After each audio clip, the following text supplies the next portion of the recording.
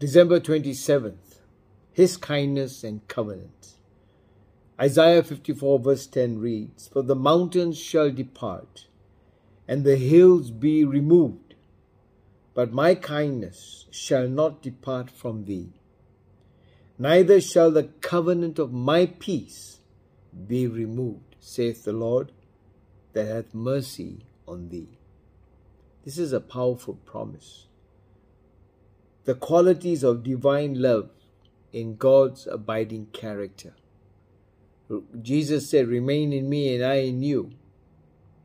The pillars of the earth may be moved out of their places, but the kindness and the covenant of our merciful God never departs from His people. Kindness and covenant are both sides of the same coin. It's the character of God. The year is almost over, and the years of my life are growing few. But time does not change my Lord. New lamps are taking the place of old ones. Perpetual change is on all things, but our Lord is the same today, yesterday, and forever. Nothing in the past, the present, or the future can cause the God of our love be unkind to me. Nothing.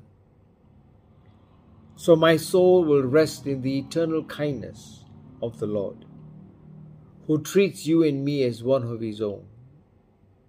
The everlasting covenant. God is ever mindful of it, and so too you and I should be mindful of it too. Mindfulness is always remaining in the very presence of God's covenant.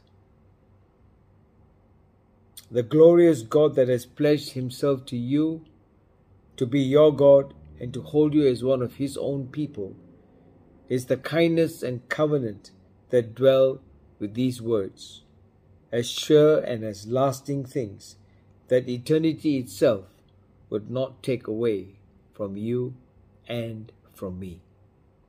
And so we need to be mindful. Mindfulness is not only staying in the presence of God, paying attention to it, but also remembering His eternal covenant of kindness and goodness that shall follow us all the days of our life. Thank you, Lord.